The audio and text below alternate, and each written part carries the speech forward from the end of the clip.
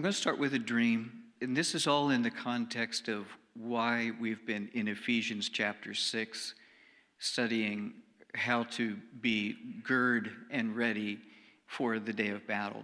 And my mom is here. She can attest that when my brother and I were very young, we were always preparing for a battle. We always had forts in the woods, and we were always preparing for battles that never came. But we were ready, So I'm sort of geared towards that in my makeup. By the way, I believe that every man is supposed to be a warrior.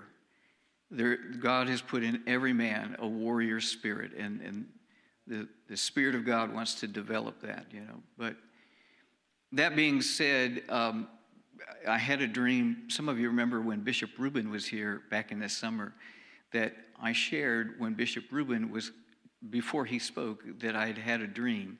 And the dream shook me up, and the dream still shakes me up. But the dream was basically this. I and some other people were walking into a skyscraper. It was a big glass building. Everything was glass. It was several stories high. We were up maybe 7 or 8 stories. I'm not sure exactly how far. But you could see right through this building. And I was just thinking, this is the spoils of war. I mean, I don't know how I knew that, but there had been a battle. There had been a huge battle, and there had been a huge victory, and very costly. But we had won. And the spoils of war was this building. And I was just walking through it thinking, what it would be like to set up my secret place in one of these rooms, but then no one is secret because you can see through the whole thing. But as I was just thinking and envisioning moving into this building and taking possession of it, there walked in a warrior, and we all knew him by fame. This warrior was a part of the final battle, the final victory that killed this beast. And this beast was like a hydra. It was many-headed. And as soon as we saw him, all of our attention just turned right to him. And we were awestricken by his amazing thing that he had done, that God had done through him. And he was so humble, and right away he said, oh no, he said, this was many hands. Many people fought this battle. And he said the final straw, the final victory came when 5 or more men joined him, and they each one slew a head. Everyone severed a head from this beast. And quite frankly, this man was so humble in the presence of God that he sort of wondered if perhaps somehow that beast could rise up again. So he was not gloating. He was just a humble man. And I turned and I looked at Bishop Rubin and I said, I feel like you're one of those guys, But in my dream, as this thing unfolded and as it came to a close, I remember saying to myself, looking at this warrior, we're not ready. We're not ready. By that I mean Cornerstone. By that I mean myself. By that I mean the church at large, particularly in America, is not ready to face that kind of battle. We don't have the tools. And then the Lord began to convict me, and that's why we're on this journey of studying how it is that you put on armor so you can make your stand, okay? So what I was going to do this week was I was going to talk about how to dislodge those things that are immovable. Part of it has to do with this song. Part of it has to do with something God was already speaking to my heart. So I would have taken you can turn those off now, thanks. Just put the first slide up, if you would. Thank you. So what I would have done next then, from going from Ephesians chapter 6, then secondly, I would have taken you to Matthew 17.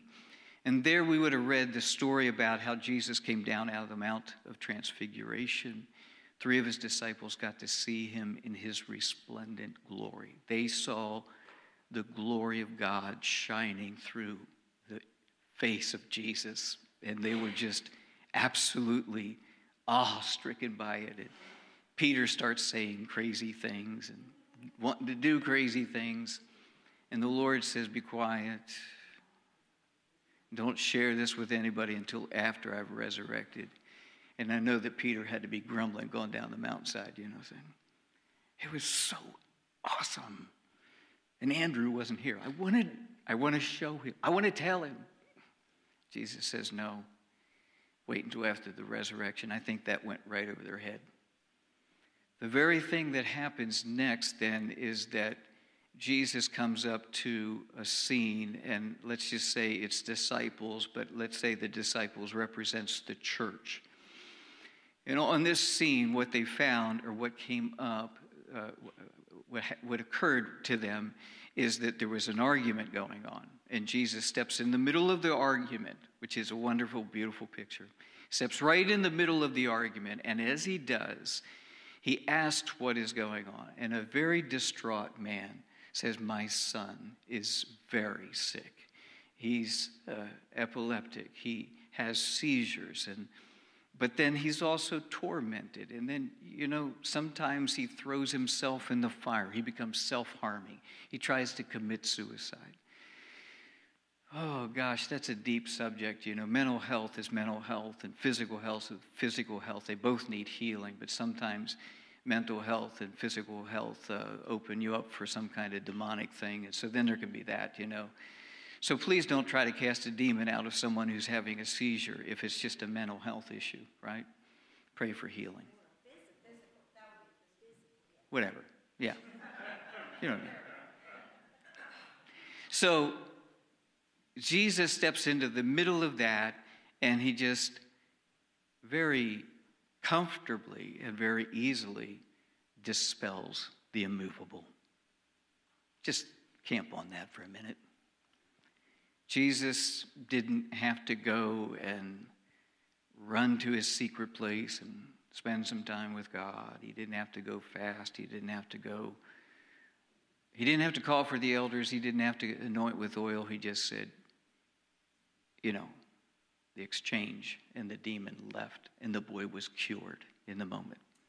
So beautiful, so elegant, so wonderful, so needed, right? Okay. Then the disciples say, oh, Jesus, why couldn't we do it?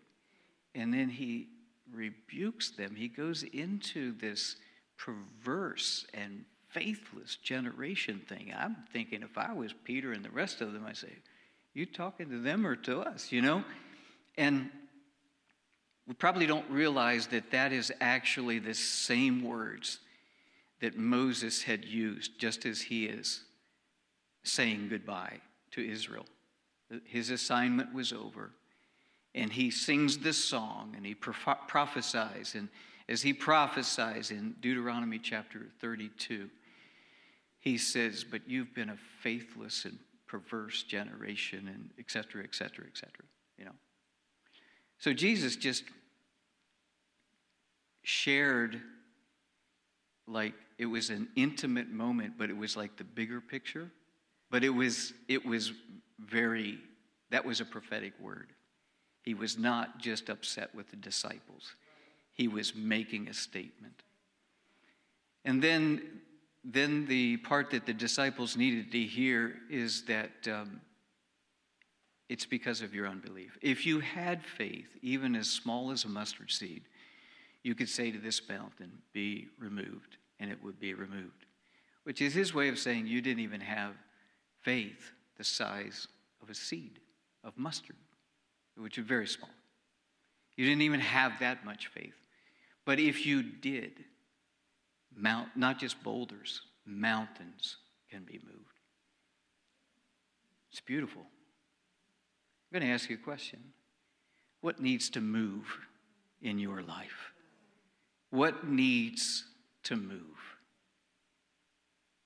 Then I'm going to ask you to take a journey with me to Isaiah chapter 6. I've been in this chapter all week.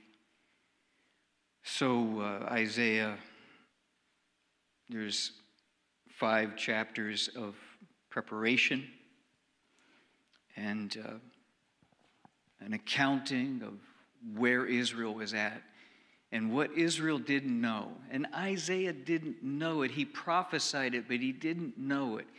He said, there is a battle that is coming that you are not prepared for. And he begins to share the heart of God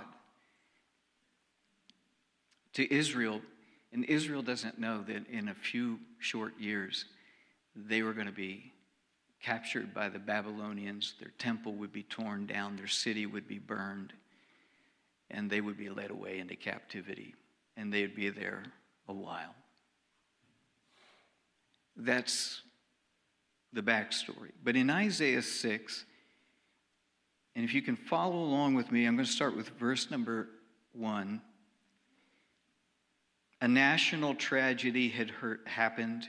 King Uzziah, who was a beautiful man and a wonderful king, except he had one mistake. He had one mistake. He decided one day he was going to go into the temple and he was going to offer incense. And he's not a priest. And the high priest stopped him and rebuked him, and cancer broke out on his head. Became filled with leprosy. And he died a leper. But other than that, he was a good king. Right? He's the only king that Isaiah ever knew. So if you can imagine growing up and a national leader who's a hero is killed or dies, what kind of vacuum that leaves. So that's why it says in verse number 1, in the year that King Uzziah died, I saw the Lord sitting on a throne, high and lifted up, and the train of his robe filled the temple. Above it stood seraphim, kind of like over the Ark of the Covenant, you know. Each one having 6 wings. With 2 he covered his face, with 2 he covered his feet, and with 2 he flew. Moms, what could you do with 6 wings? And one cried to another, so there has to be 2 of them at least. 2 seraphim. Actually, seraph would be 1. Seraphim is plural. So one cried to the other and said, Holy, holy, holy is the Lord of hosts. The whole earth is filled or full of his glory. Now, these people are about to face a battle, and they don't know that the earth is full of the glory of God. They can't see that. They don't know that God is present among them. They can't see that. But right now, Isaiah is seeing it. And the posts of the door were shaken, which is the place where the blood had been applied at the Passover, by the voice of him who cried out. And the house was filled with smoke. And he said, Woe, woe is me, for I am undone, because I am a man of unclean lips. I think that the unclean lips part is what the thousand prophetic voices, I think that's what that's about, is that we have unclean lips. We don't know how unclean they are because we live in the midst of other people with unclean lips, and a lot of times we're just saying what they're saying. Woe is me, for I'm undone, because I'm a man of unclean lips, and I dwell in the midst of a people of unclean lips, for my eyes have seen the King, the Lord of hosts. Then one of the seraphim flew to me, having his hand in his hand, a live or a burning coal, which he had taken with the tongs from the altar. And he touched my mouth with it and said, Behold, this has touched your lip. Your iniquity is taken away, and your sin is purged. Whatever happened there, I can guarantee you, based on other scripture, was connected to the cross of Jesus Christ, because in the old covenant there was only covering, not forgiveness, not removal of sin. But since Jesus Christ has paid the price, he's paid the price for your sin and my sin, you and I, as believers, are cleansed from iniquity.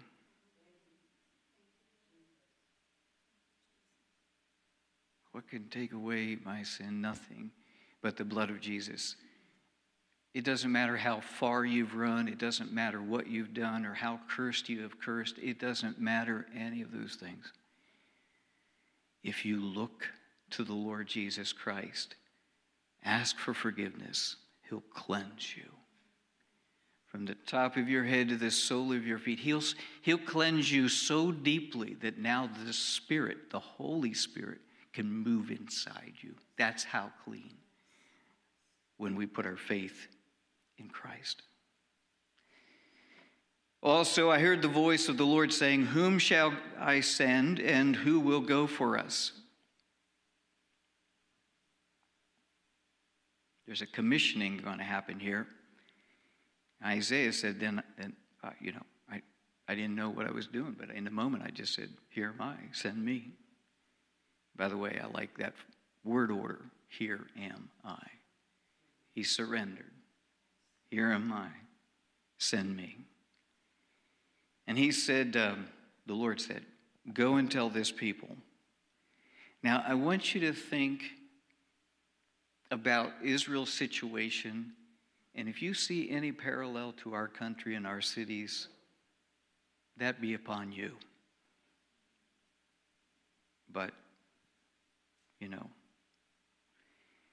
there's a concern I have for our cities and for our country, for our churches, for our people. This is his commission. This is what Isaiah's commissioned with. He's supposed to go, and you would think that he would say, "I want you guys to repent. I want you to turn back to God. I want you to turn your lives over to the Lord. I want you to, do some deep introspection here." But here's what he says. This is the word. "Keep on hearing, but do not understand. Keep on seeing, but do not perceive. Make the heart of this people dull and their ears heavy, and shut their eyes, lest they see with their eyes and hear with their ears and understand with their heart and return and be healed." Verse 11, "Then I said, 'How long?' And he answered, 'Until the cities are laid waste and without inhabitant. The houses are without a man, and the land is utterly desolate. The Lord has removed men far away, and the forsaken places are many in the midst of the land. But yet a tenth will be in it, and I will return for consuming as the terebinth tree or as an oak, whose stump remains when it is cut down, so the holy seed shall be its stump. And lest you become fearful beyond measure, let me just remind you that what he is explaining is what Jesus understood when his disciples came to him and said, "Why do you speak in parables? Why don't you just say it plain? Make it clear. Make it plain to them. Why do you speak in parables?" And the people have to figure out what you're trying to say. And he quotes Isaiah 6, and he said, "Because in seeing they will not see, and in hearing they will not hear, and because in understanding they will not understand." Which is his way of saying there is a veil that is over the eyes of God's chosen people. And Paul picks up on this in Romans chapter 11. And he says to the Gentile believers, he said, "You need to honor the stump from which you were grafted in, because that root is holy. But I want you to know a great mystery, and that is for a season, a veil has come over the Jewish heart, and he cannot see Messiah. And the only way that the veil is taken away is if he looks to Jesus." So here's my dilemma. Like if God has allowed or if God has done something, can it be undone? Like if there's a veil and you just need to know that the veil is over the heart, can it be undone? I don't think it gets any more unmovable than that.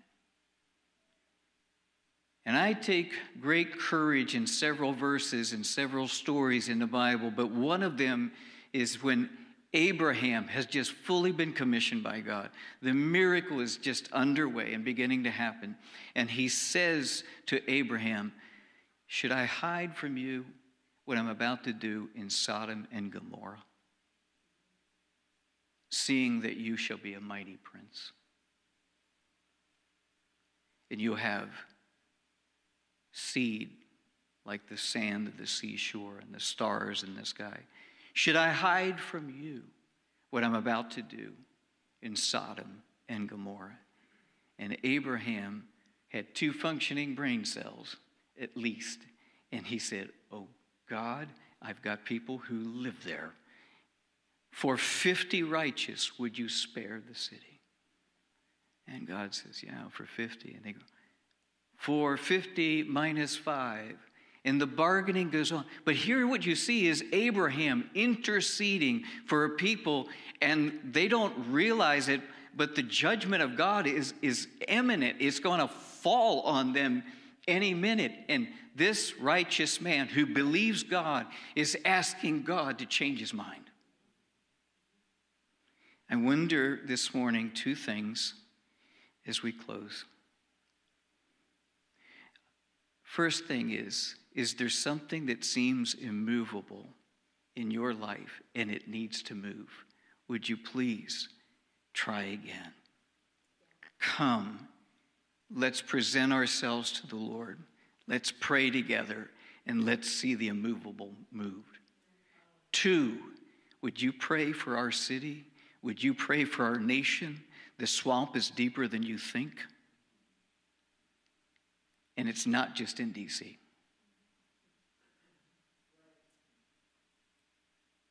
Would you pray with me for people who have eyes but they don't see, they have ears but they don't hear, they have hearts that they don't understand, and the wrath of God is stored up above them and they don't even know it?